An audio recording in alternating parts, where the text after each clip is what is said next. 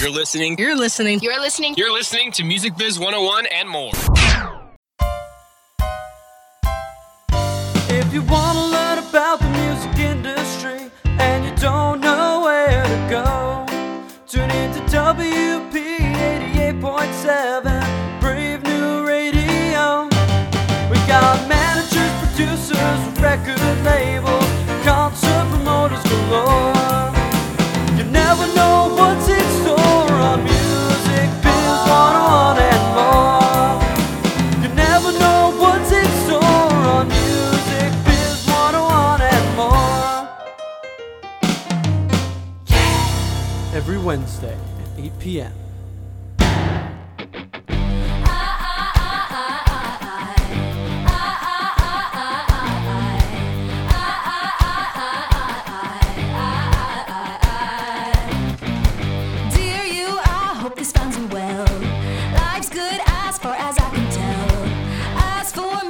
I've caved in on the 7 deadly sin. Oh, where do I begin?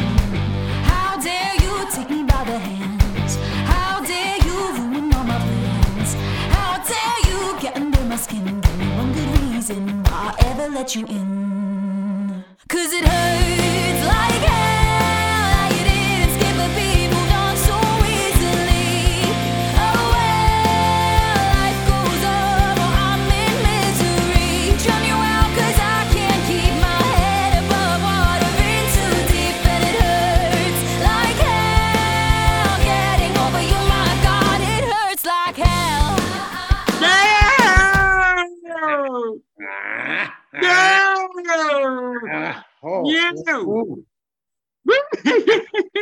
Music Biz 101 y más on Bravo Radio, Radio Bravo. I'm your professor, David Kirk Furl, along with Dr. Esteban. Professor Emeritus Marconi. Yes, Dr. Professor Emeritus Marconi, that is on his birth certificate. We are here for you live, recorded live, but this isn't happening live. You're listening to a recording, but it's still human beings doing this. And we are talking tonight to Kevin Kastrup, who's the VP Casinos at Wasserman Music. But before we do, yes, so it's going to be an excellent, excellent interview. And before we do so, should we give thanks, Dr. Esteban? Yes, I think we should give thanks. So we should give thanks, and let us do so. We want to give thanks to the folks at Van Dyne Bruno Inc. and White Hat Management, with artists like Dave Matthews, Three Doors Down, St. Vincent, Kiss, Zach Brown, and Tima Likes Music. There's only one place to go for your band's business management. Go to vb-cpa.com when you are ready. And we should also give thanks to Christine Bay, a wealth manager at the Forefront Group, FOUR. Forefront Group, Christine, has helped professionals all over the world and maybe a few amateurs manage their investments, plan out for the retirement when somebody like you is thinking of building a bridge to your personal financial future. Why don't you think about the Forefront Group and go to Christine at forefront.com. Leave the last OI off for savings. As you always should do. We should remind all listeners that Managing Your Band's 7th edition is still out and still waiting for you to crack open those pages and read page 1 through 7,002. Yes. Good book, solid book. I was looking at it 2 nights ago, actually. See, there we go. I wasn't bored either. I was looking at it. Bedtime read. He's looking at the centerfold, which is of Dr. Esteban. So that's free. That comes with it, the centerfold. Yes, it does. And the University of William Patterson, the music business program, has been ranked once again as one of the top music business programs. Congratulations to us. Yes. Yes. Congratulations, William Patterson, one of the best in the country, actually in the world, because they have international schools on there as well. Correct. So one of the best music business programs in the world by Billboard magazine. Yeah. So with no further ado, the dew is gone. It's afternoon. The dew has dried up. We now are going to begin our regular programming. So Dr. Marconi, Esteban, please take it away. All right. Well, great to have you, Kevin. And thanks for having me, guys. All of us on the East Coast at this moment, which is rare for us here. Anyway, Wasserman is structured like the old agencies, because I see you're doing casinos. Is that the way it's structured still? Like there is a territory for each and a category for your agent? It is in theory. As of right now, I am the one territorial agent running a department here at Wasserman for casinos. So technically, we're going to be we're in the process of expanding and growing out. We'll be adding another agent or two in the next couple of years, and then it will kind of fall into that older system of the kind of territorial booking system specific to casinos. So, being a casino person, is there a casino booker? Let me put it that way, not a person. Is there a sort of a tour of casinos that an artist will do? I mean, they'll do like the, Connecticut, then Massachusetts, and then Seminoles in Florida, and et cetera. It depends on the artist. I mean, sometimes the casino dates will be a routed show on a much larger tour. So that way it could be an isolated casino offer that comes in that fills a Friday or Saturday that just happens to be open. Right. Or, there are certain artists and certain genres where they will go out and play casinos on a weekend. So the two casinos will route on one weekend, but they're not necessarily connecting to the next weekend. They're basically they're fly-in dates, so they'll fly in on Friday, do one in, Waterloo, New York, and then drive down to Mohegan on the Saturday and then fly home on the Sunday. Right. So how'd you get interested in this venue? Well, I worked at Paradigm before COVID. I was part of the furlough of 2020 and had a nice stint of 17 months of independence where I was working with a handful of clients on my own. When the Wasserman Paradigm deal went down, they made a concerted effort to start bringing some agents back in whatever capacity they were able. And the one opportunity that they really needed to fill was someone to run a casino department. It was an obvious space that needed some attention. So my history before, or my experience before, wasn't necessarily in casinos. It was kind of casino adjacent in that kind of old school territorial booking model where I was booking everything from clubs to theaters to outdoor amphitheaters and festivals in the Western US, but routing very closely with my colleagues who were booking casinos. So I was kind of adjacent to it. So you started out in Boston with Ted Curlin?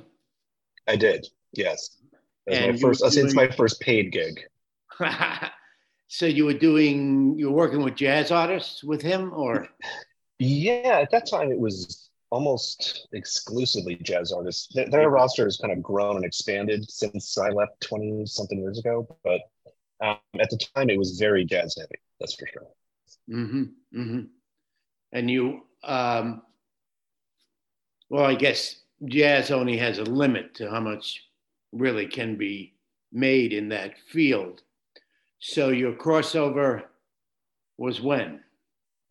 Well, so yeah, I was in that jazz world, I guess, for about 3 or 4 years. And then after TED, I came to New York and got a job at a company called IMG Artists, which is a performing arts management company. Yeah. So I went from working with jazz artists to then working with classical artists, dance companies, and world music groups. Right. Jazz, I was a huge fan of. Classical and dance, I had little to no knowledge of. World music, I was a fan of because I kind of fell in that jazz space a little bit too. So that was a much bigger adjustment, I would say. So going from working for a jazz agency that represented most of the big names of jazz at the time to a classical agency that also had some of the biggest names in the world, but quite frankly, I was not aware of who most of them actually were. So I had a lot of learning to do very fast. Right. So interesting. What's the difference as an agent between the classical and the pop, let's say, or? Classical and dance, I would say they book a lot further out. So that was kind of the biggest surprise to me that, if you're working anything kind of pop or, contemporary, anything along those lines books on a much shorter window. They could book anywhere from 3 to 6 months out, maybe a year at the most, if they're really proactive and know what they're doing.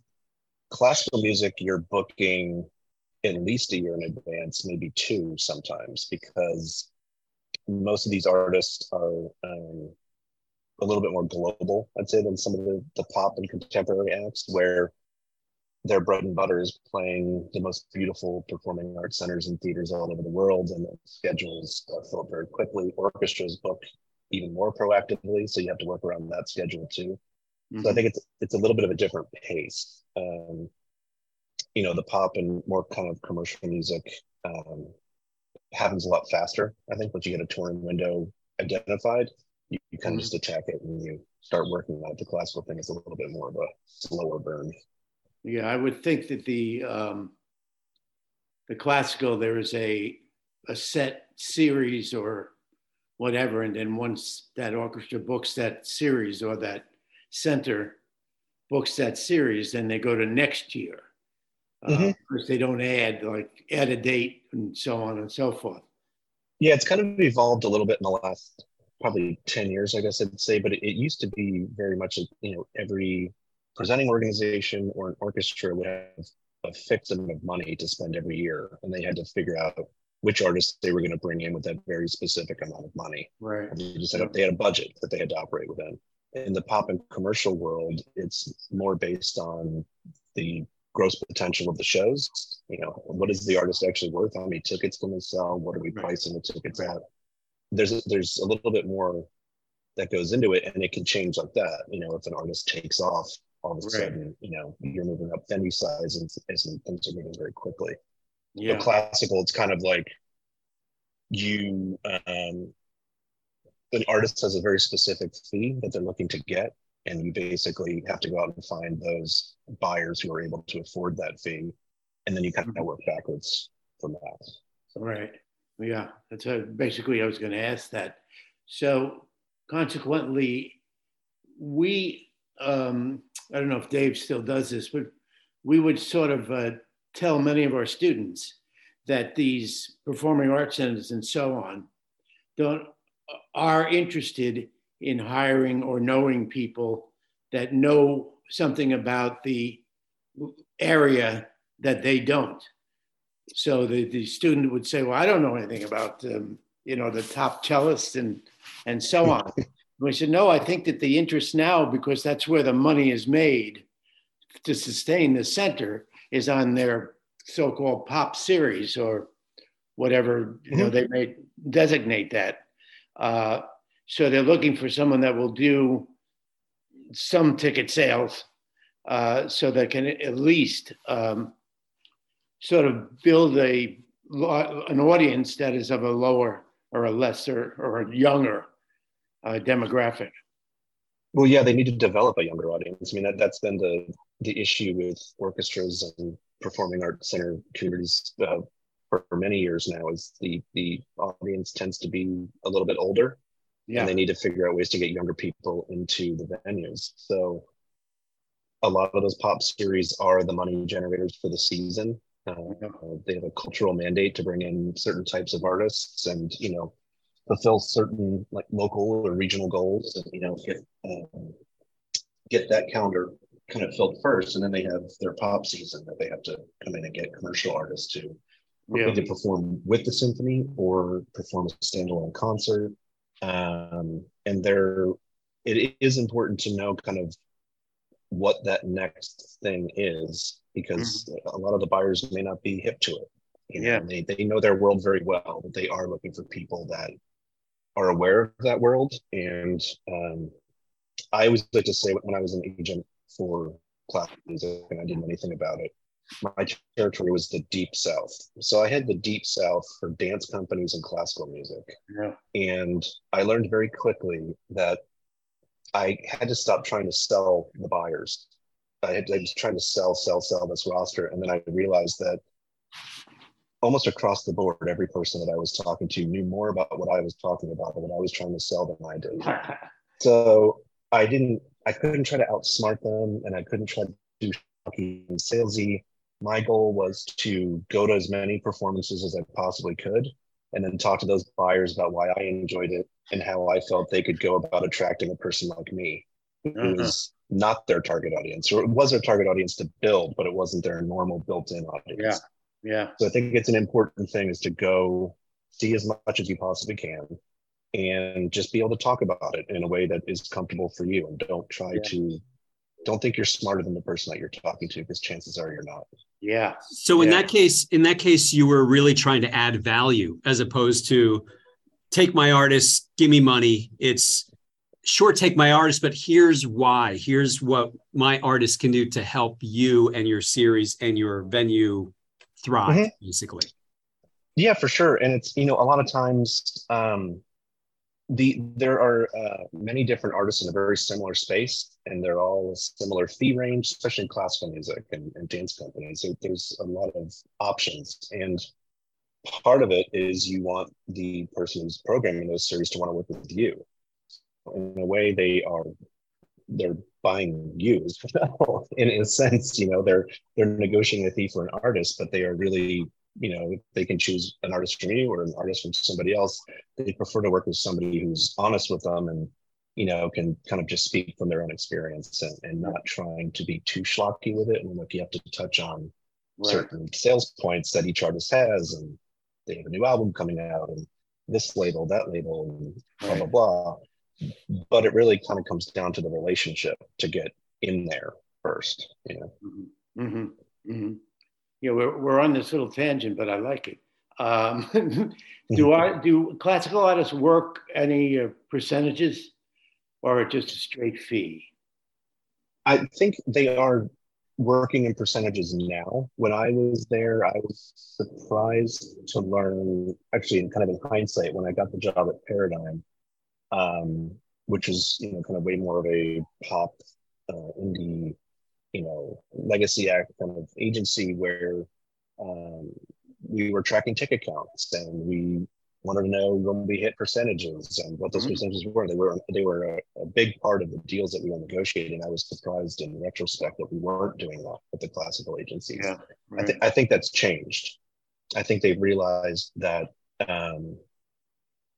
there's more money to be made for the artists, if you kind of pay attention to it, and it's only fair that they participate in any happen, especially if they're a really big artist and that, if you represent somebody like Itzhak Perlman, people go to see Itzhak Perlman, the chances are they're going to buy a ticket to go see something else as well. He kind of drives an entire season's worth of programming. Yeah. So they deserve to participate in that. So. Yeah.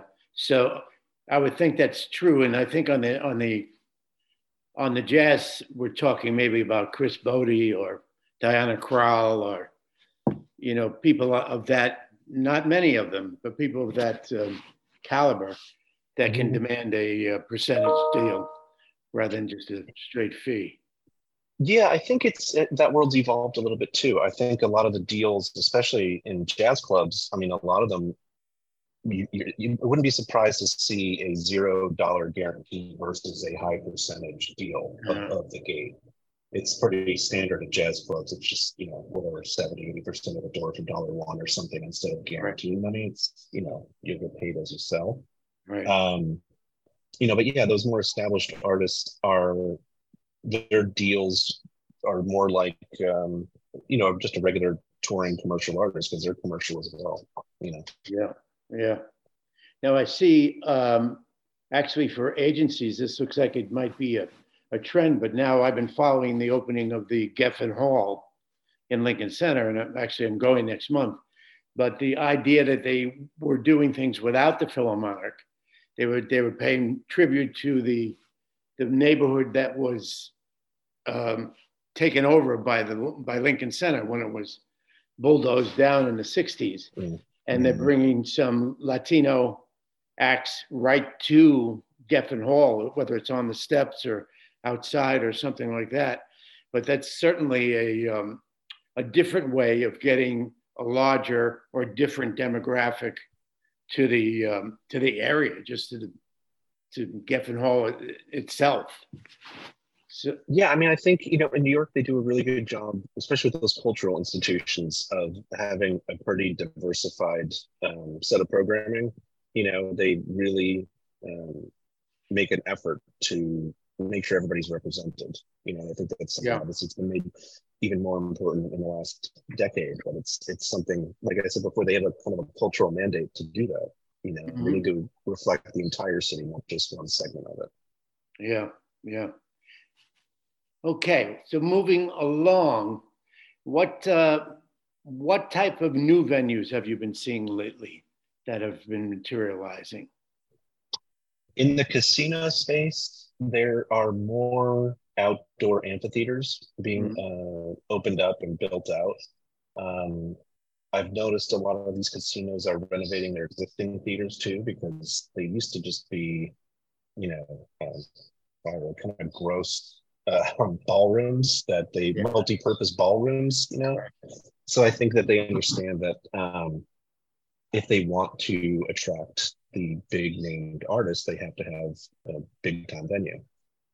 So the new casinos that are popping up all have state-of-the-art venues with the best gear in there, to the point where artists don't even really need to bring their own stuff, but they're fully equipped and ready to go, and they can handle shows as small as a tribute act, like all the way up to Paul McCartney or something, So I think they're really modernizing, and they're realizing that there is a market for the summer touring packages that play those outdoor amphitheaters. Yeah, and families are getting it's okay to bring their kids to these. For those ones, as long as you don't, my understanding is, as long as that the venue, you don't have to walk through the casino to get to the venue, you can bring your kids to a show. But if that venue, if you have to walk across a casino floor to get to the theater, it has to be 21 plus. So those outdoor amphitheaters offer them the ability to skew younger in some of their programming, to try to draw that next generation of casino goers, I guess. Yeah. But they're also serving, underutilized markets that maybe don't have a really beautiful outdoor amphitheater, and just so happens to be connected to a casino. Some communities just need that venue. They just are missing it. So right. Yeah. Well, I have a condo about a mile from the Hard Rock in Seminole Hard Rock in Hollywood.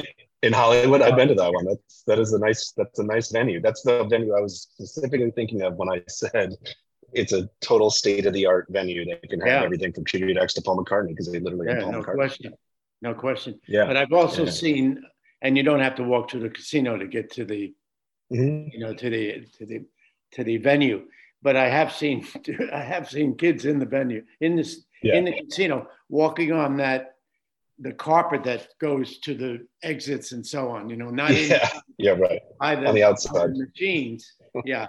But over there, I have seen with their parents. I mean, not alone. Yeah, of course. But with their parents. So it was, I thought I read years ago, maybe 10 years now, that the Seminoles bought the entire Hard Rock organization for a bit under $1 billion. And I can tell, being down there winters now and seeing what the Indians are doing, it's quite a feat. But I think what that did with that, and then the casinos in Connecticut, and then there's a couple in Central New York and so on, but they sort of opened up a whole new space for everyone to perform in.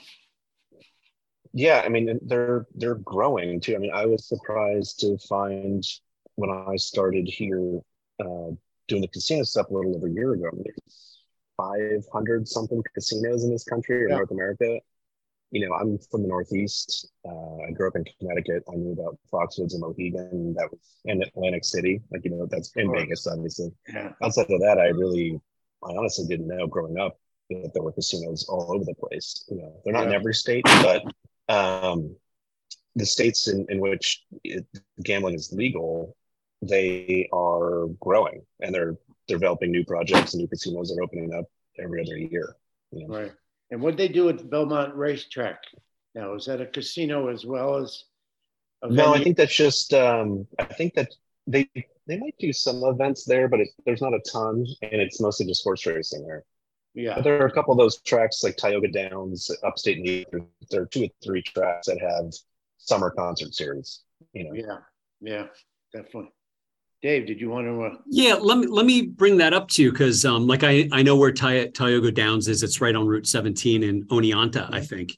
But for example, and we'll kind of talk about what you do. But do you, for example, look at the number of artists you have on your roster and say these 2 or 3 artists would be great to create a festival at a few different casinos in the summer? Do you do much creation of ideas, or is it mostly request for proposal? I have an artist, they're going to be in your area. Can they play there? How do you? Yeah, I was going to say it's mostly the latter. It just because for one specific reason that casinos traditionally don't want shows to last too long. They want shows to last just the right amount of time so that people can come in before and eat dinner and maybe gamble a little, go to the show for just the amount. Surprised they're not free, to tell you the truth. Yeah, and get back on the casino floor and spend a little money or go out to get a drink after. So in the outdoor spaces, it's a little easier to get away with multi-band bills. But normally it's maybe 3 at the most, and they have to be very tight sets. If you start getting into, like we've had reggae packages going out before, and some of those sets tend to drag on a little bit longer, the casino pushes back on those kind of things just because it's just too long of a show, and they want their audience to be entertained, but they also want their audience to go buy dinner and gamble a little and take part in the casino too. Yeah, that was the next question is, could you, and you're kind of talking about the purpose of casinos even having this entertainment is what? Is bringing in folks to the casino that wouldn't normally go there on their own just to gamble. There aren't, regular gamblers, but when they do go to a casino, they gamble a little bit here and there. And they like to go out to a nice dinner every now and then and, trying to make it kind of an entertainment package. It used to be very heavily reliant on the entertainment to bring people in. I think what a lot of casinos found, a little bit unfortunately for what I do, that during COVID, people wanted to go to the casinos anyway because it was the only thing to do during COVID. So they didn't rely as much on entertainment. People were just going because they were the only places open. Now I think they're realizing that they're getting back to the traditional model where they have to book certain types of acts that people will come to a casino to see and then spend some time, maybe spend a weekend or just a night or whatever. But it's really to drive the gaming revenue and the entertainment, food and beverage revenue. So during COVID, was that a fear of yours? Because were you doing casinos during COVID, or this is a post-COVID thing for you? It's post-COVID thing for me, but I've heard plenty about it where some artists.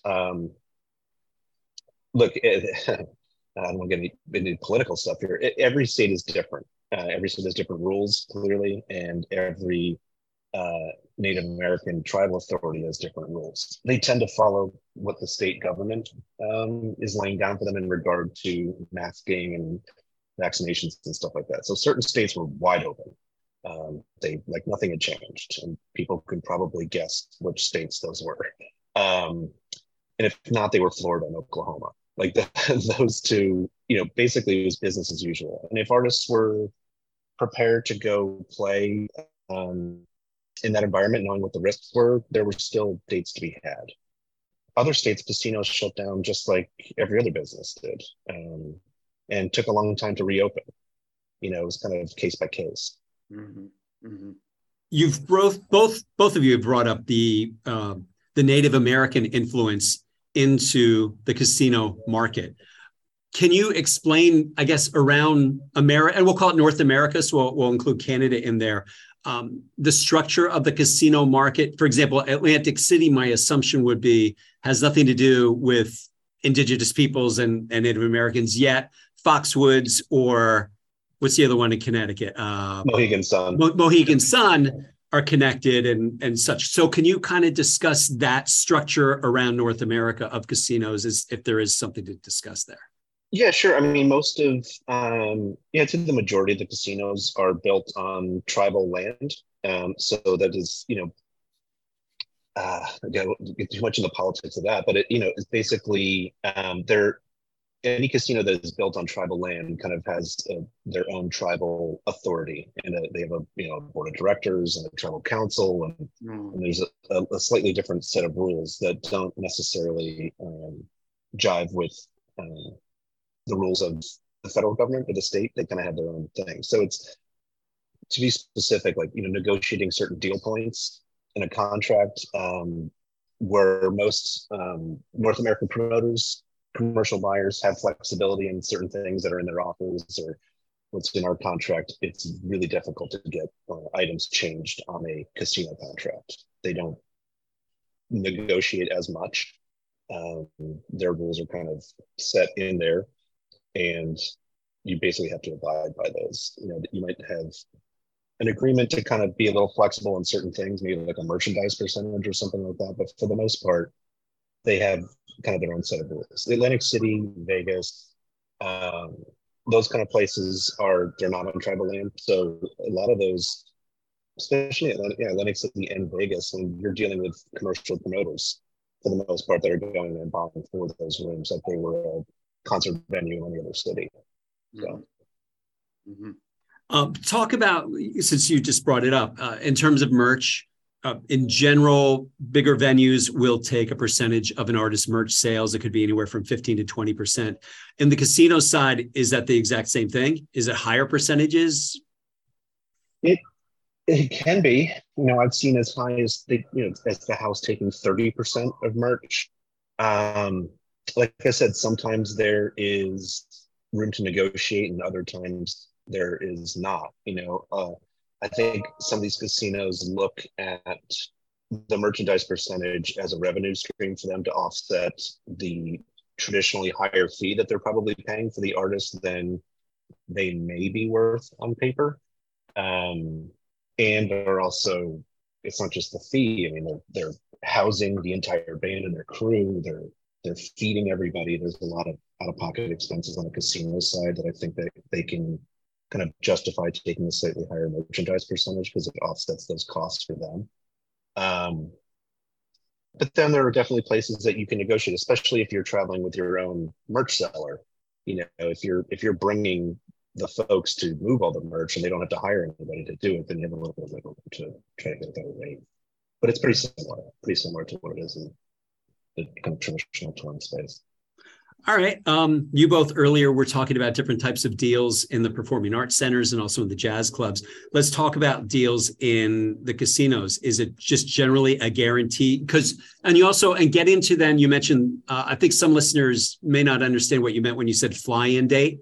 Talk about traditionally what the deals are in casinos, and therefore how can that enable an artist to have a fly-in date, and why would an artist not be able to do a fly-in date? Can you kind of get into that a bit?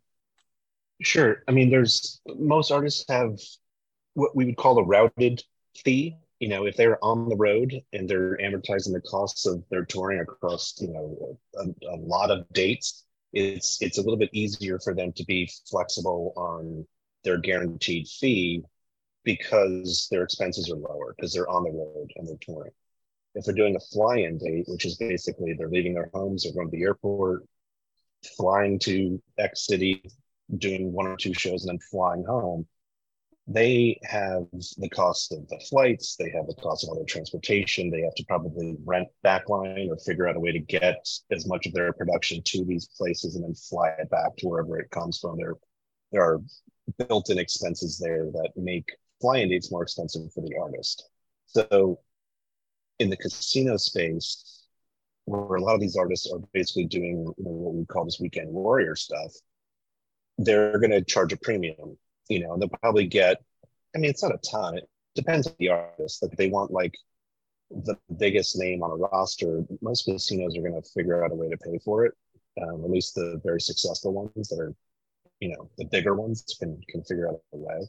But you might be getting, 10 grand more, 20 grand more maybe a little bit more than that too for some artists to do these fly-in dates, because that's just what it takes to get done. But yeah, if they were on the road as part of a continuous tour that lasted a month or two, it's a little bit easier to be flexible with that, especially when the casinos are, like I said before, picking up for the most part hotel rooms, all of the meals, like 3 meals a day. Like, you know, that doesn't happen on a traditional tour. So there's a little bit of flexibility there. So is the agent you're representing artists? I'm just trying to think from an artist management perspective and from you as an agent perspective. If I'm an artist, if I'm a manager and I have my traditional agent at Wasserman who's representing my client, and then when we want to talk and add casinos into the mix, then we bring you in and maybe we'll have, tell me where I'm wrong or how this, actually, why don't you explain? How do you put that together? Is that how it works? I have my agent, we bring you in, or who brings up the idea of doing casinos? It happens a bunch of different ways. I mean, a lot of times it's the responsible agent for the artist, the RA, as we call them. You know, they directly represent that client and they have the direct relationship with the artist manager. They will come up with a plan for the year and discuss all the different options of types of gigs that they could do in that year. They probably want to blend with festivals and maybe, depending on what kind of artist it is, and fairs, theater dates, and maybe we could throw in a few casinos here and there. And then you have classic rock bands who rely pretty heavily on casinos, so they kind of go out and just say, they'll come to me and say, here are the weekends we can work, this is our available time period, go out there and find as many casino offers as you can, and then we'll route around you. So because my casino dates tend to be the anchors of a touring window, I mean, they pay the most, they pick up the extra expenses, they allow the tour to kind of get up and off on the road, but it could work any number of ways. It could be a meeting between all of us in the beginning where we're sitting with the manager and discussing the plan. It could be the agent coming to me after having a meeting with the manager and the artist, and they would like to do more in the casino space, like what are the options, and we kind of go through that. Or there are just certain artists who you just know the casinos want to book and they want to play casinos and they enjoy it, and I just go out and get offers and start submitting them, and then they start routing around them. So, you have any artists that don't want to play casinos, that won't?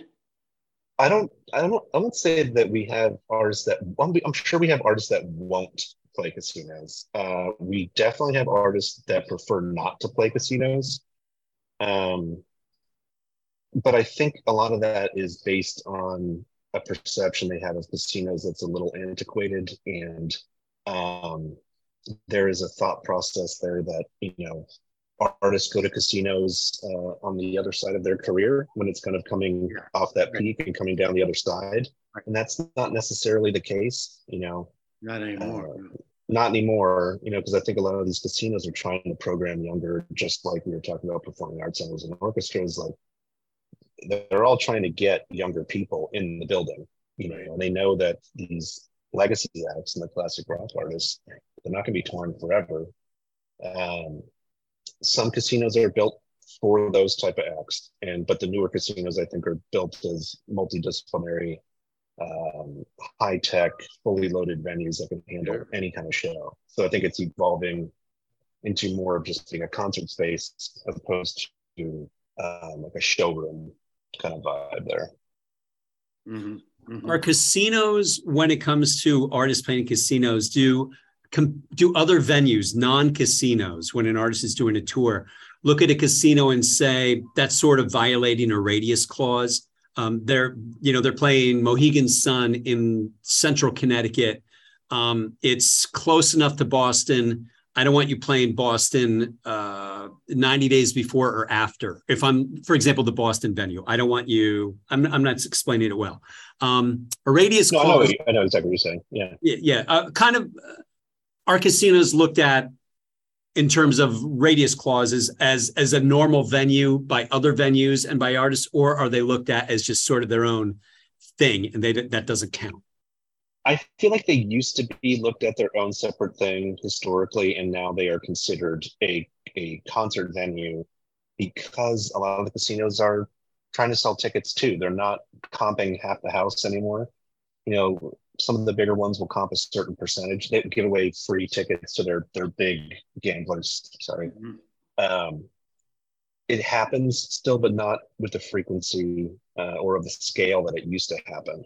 So they're hard ticket venues that just happen to be on a casino. So yeah, we definitely have to abide and pay attention to radius clauses and just be really aware of where an artist is going to be throughout the year. I think the place where they're a little bit more flexible is the timing after a show plays out.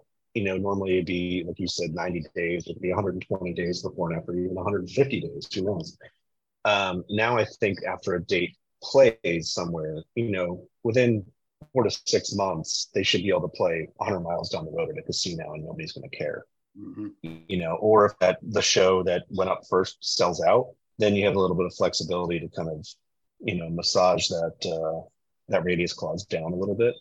But they consider them competition. They're hard ticket venues that advertise really far and wide from where the theater actually is, probably further than most metropolitan venues.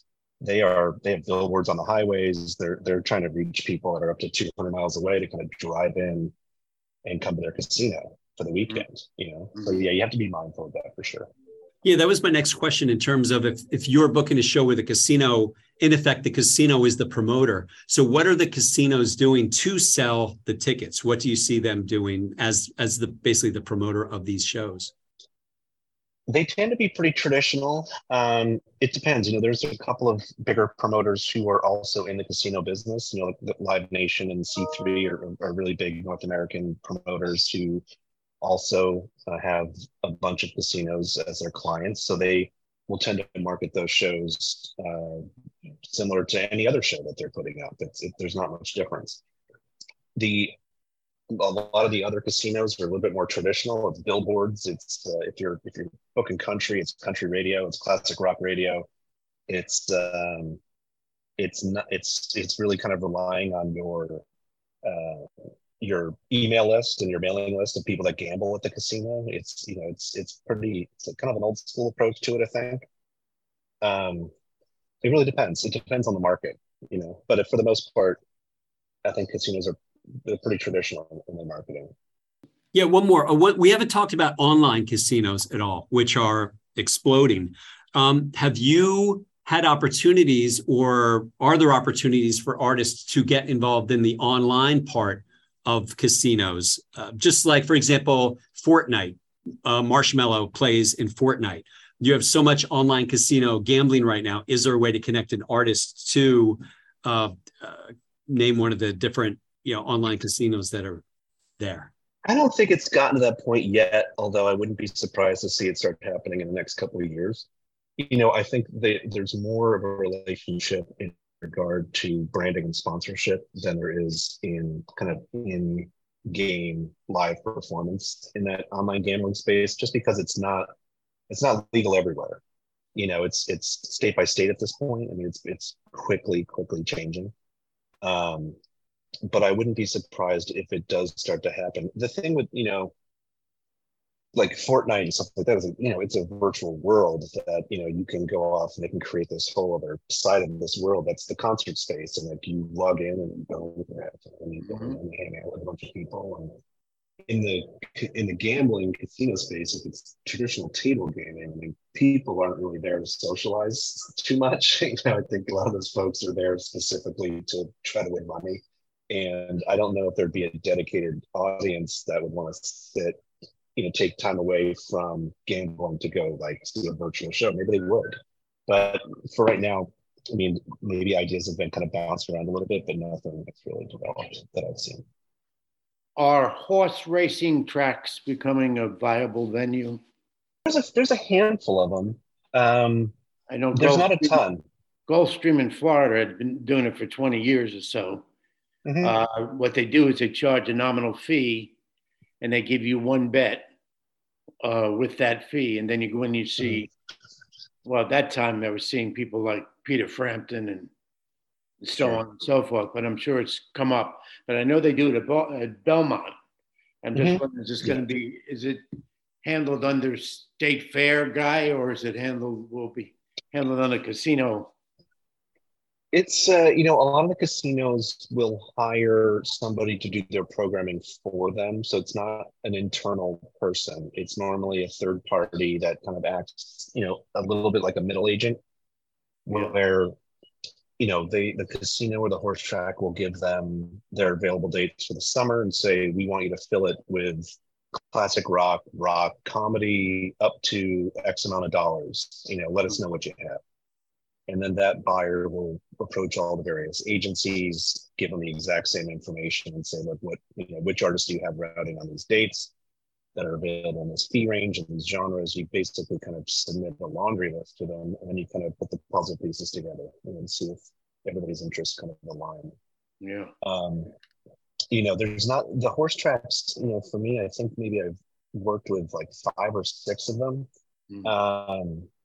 They have like a yearly summer series or something. Other tracks that they're having shows are probably being rented out by just regular concert promoters to just kind of build a stage and throw a large show.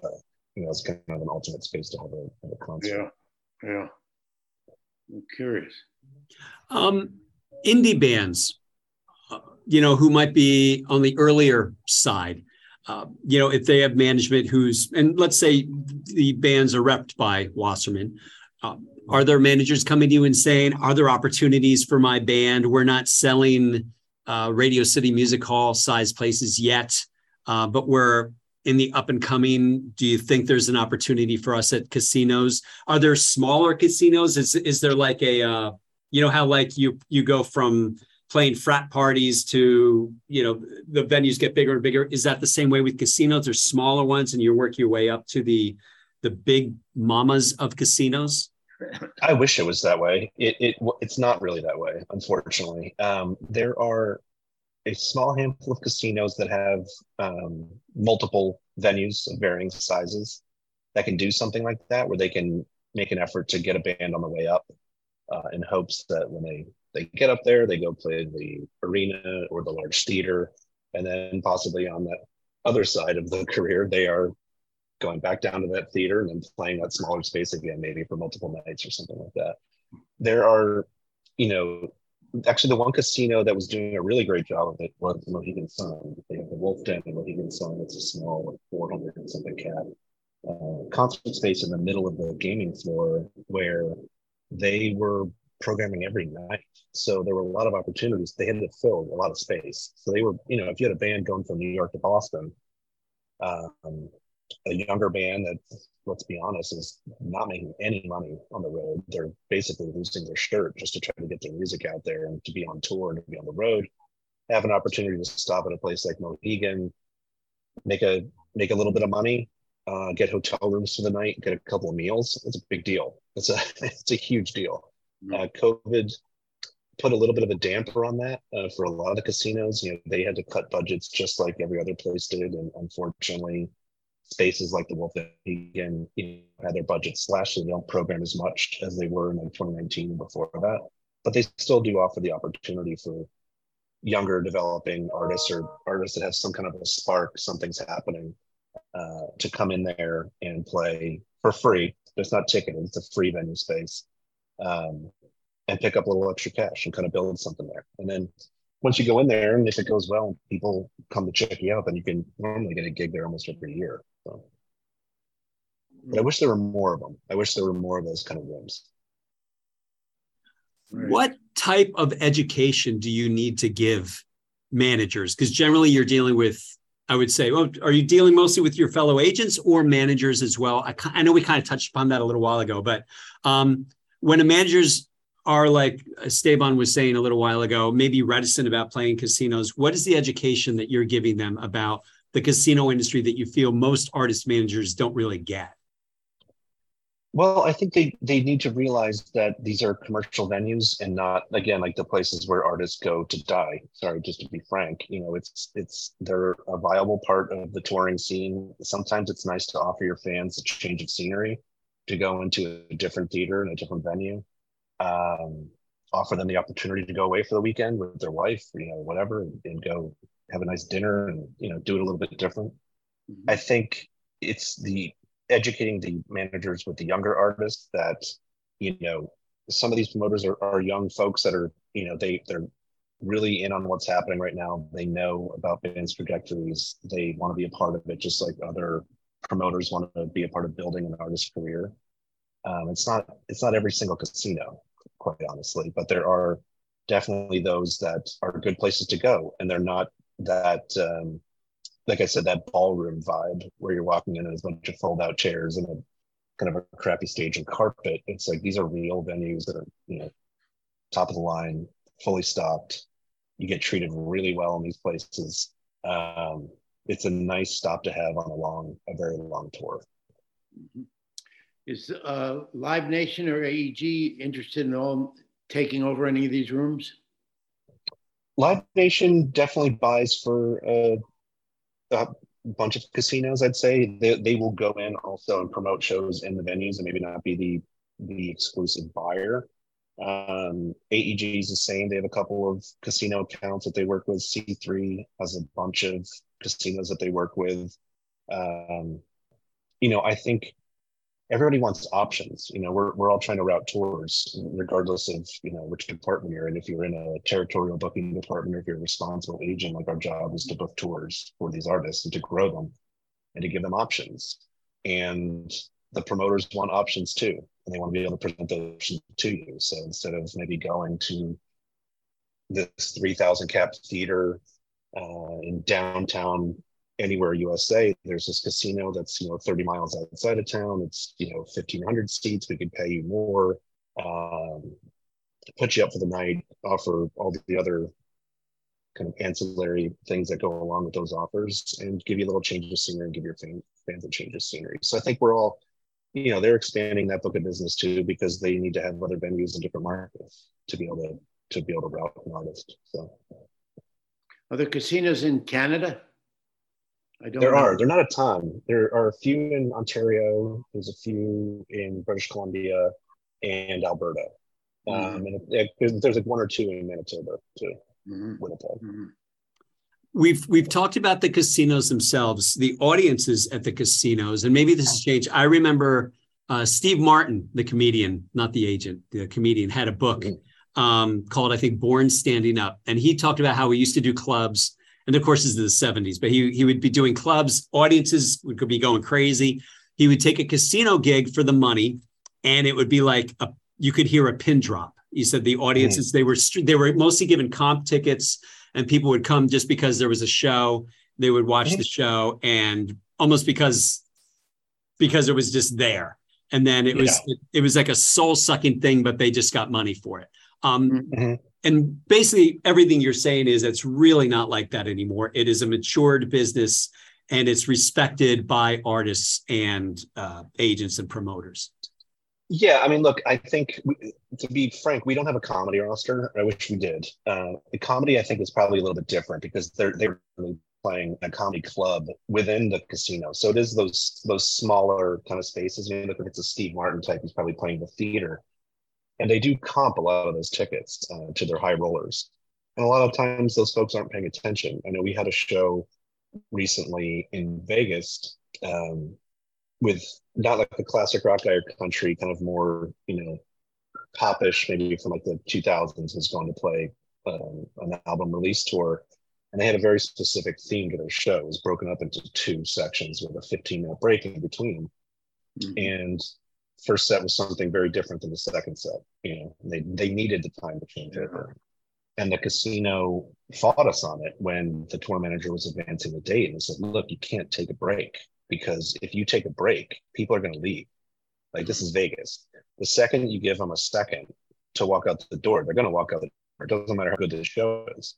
You're there. It's a weird thing to kind of say to someone, but like you're there to entertain these folks. But the second you give them a minute to go use the bathroom, or like, you have to change out the drum kit or whatever the heck it is to make sure that second set is happening, they're going to leave.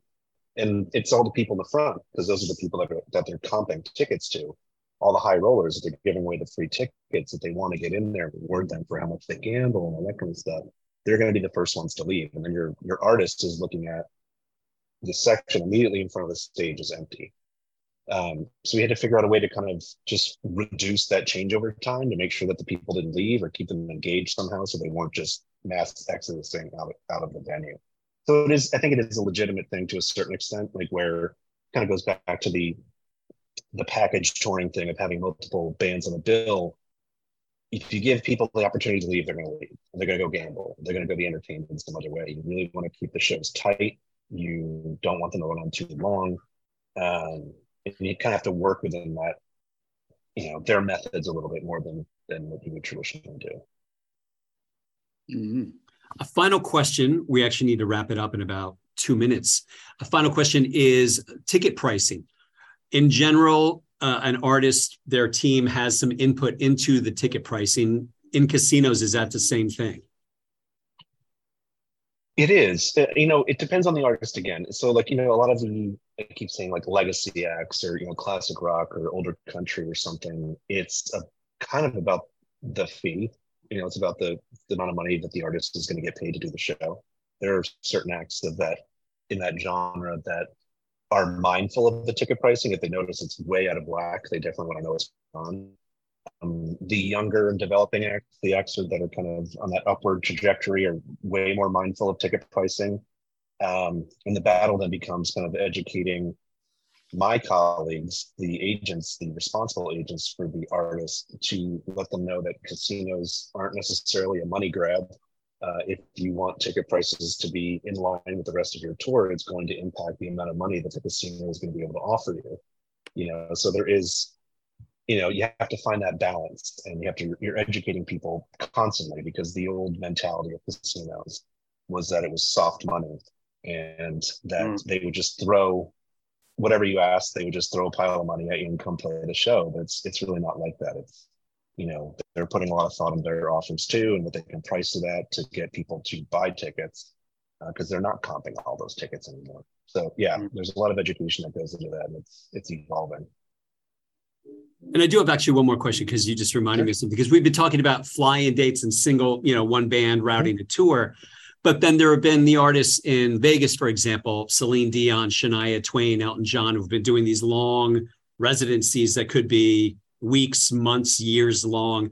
Are those negotiated by someone like you, or is that's at a different level when that's something like that is done? I will be involved in that, but that's a time when you really want the responsible agent involved too, because there's a much bigger picture idea happening there. And it's not about kind of booking one show. It's about booking a series of events and how it's going to be marketed and advertised and how it affects the artist's brand and all that kind of stuff. So we tend to have the responsible agents involved in those conversations. One, because it just makes it go quick. Like you don't really need somebody in the middle of something like that. Especially when you're dealing with an artist of that stature, it's kind of like most of those agents have been working with those clients for several years, and they can just get everything done very quickly. And they know exactly what's important to the artist, and to negotiate those deal points and probably get it done faster. So I'm involved, but I would say that the responsible agents handle those residency type bookings more directly. Mm-hmm. Mm-hmm. Well, we need to be responsible for your time and cut it all off now, because you got to go. He's wearing a Yankee hat, so he's probably going to the Yankee game at 4 or something, but not telling us. By the way, for our listeners, today is Game 5. It's taking the Yankees and Guardians 7 weeks to play a 5-game series, but they're playing tonight. Yeah. And as a Mets fan, I wish the Guardians all the weather. Oh, yeah, but Kevin, VP of Casinos for Wasserman, thank you so much for appearing on Music Biz 101. Yeah, enjoyed it. Thanks for having me, guys. I really appreciate it. A good time. Yes. Thank you. Now, at the end of every show, Kevin, do you know what we say? Because we do not say hello. That would be ridiculous. I do not know. I would assume that you're saying goodbye at some point. We say goodbye, but not in the customary English that you would assume. At the end of every show, we say, adios! Auf Wiedersehen! Adios! Adios to you guys.